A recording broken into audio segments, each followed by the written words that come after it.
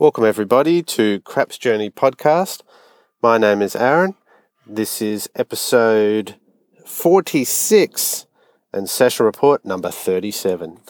Well, I'm back at Treasury Brisbane Casino with a $300 buy-in, but not at the craps table, this time at Mini Baccarat and with the target 3-play system. So here's what happened. Well, once again, I was surprised that to show up and the craps table was in full swing.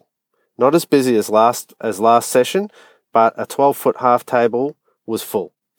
And I refuse to squeeze in between players. No matter that I only get 1 hour and one opportunity to play each week, it cramps my throw if I'm squeezed in between players, and I'm there to play live what I practice at home. So I don't want anything to muck that up. I don't like being crowded. That's it. The other players were regulars with 2 newbies, and I knew the new players wouldn't last long based on their chip count in the rail. But I've learned my lesson in the past that waiting around for a spot to open up is not worth my time, since I only have 1 hour. And then if I do get on the table with half an hour or even less than that, 15 minutes, then I'm rushed and stressed, and it's just not worth it. It's just not worth it. Don't play that day. So from my recent finding of a $1 minimum computer baccarat machine, I thought it was perfect time to get some live practice in on my baccarat play. So I found a machine near the craps table that I could keep an eye on the craps table just in case somebody bailed in the next 10 minutes or so. So I inserted my $300 and I realized immediately I had made a mistake. I was on the live play machine, not the computer play machine, which is actually a $10 minimum. Damn it. So I'm in now, so I played it anyway. I did the target 3-play system. I like that because it suits my method of play.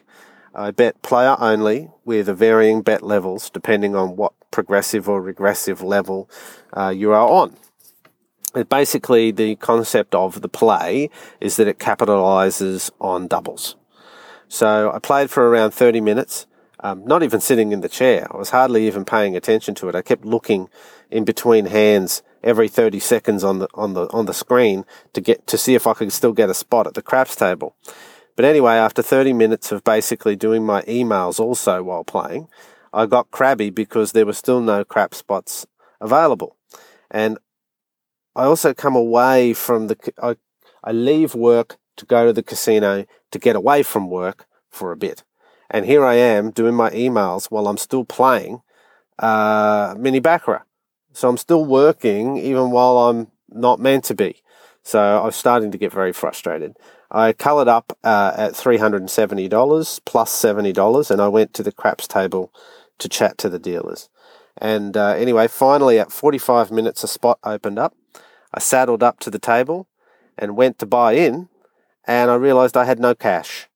My money was on a slip of paper, the receipt that I got from the Mini Baccarat machine. Double damn. I couldn't believe it. I gave up. I just had 15 minutes left anyway. It wasn't meant to be today.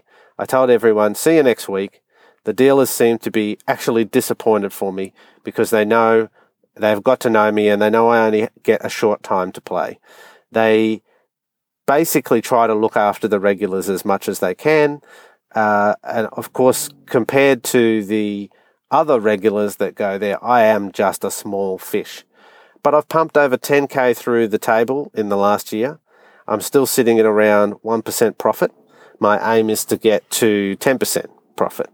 And I also forgot to mention that I also get my parking validated after 30 minutes of play with my silver level casino membership, which is $50 in value.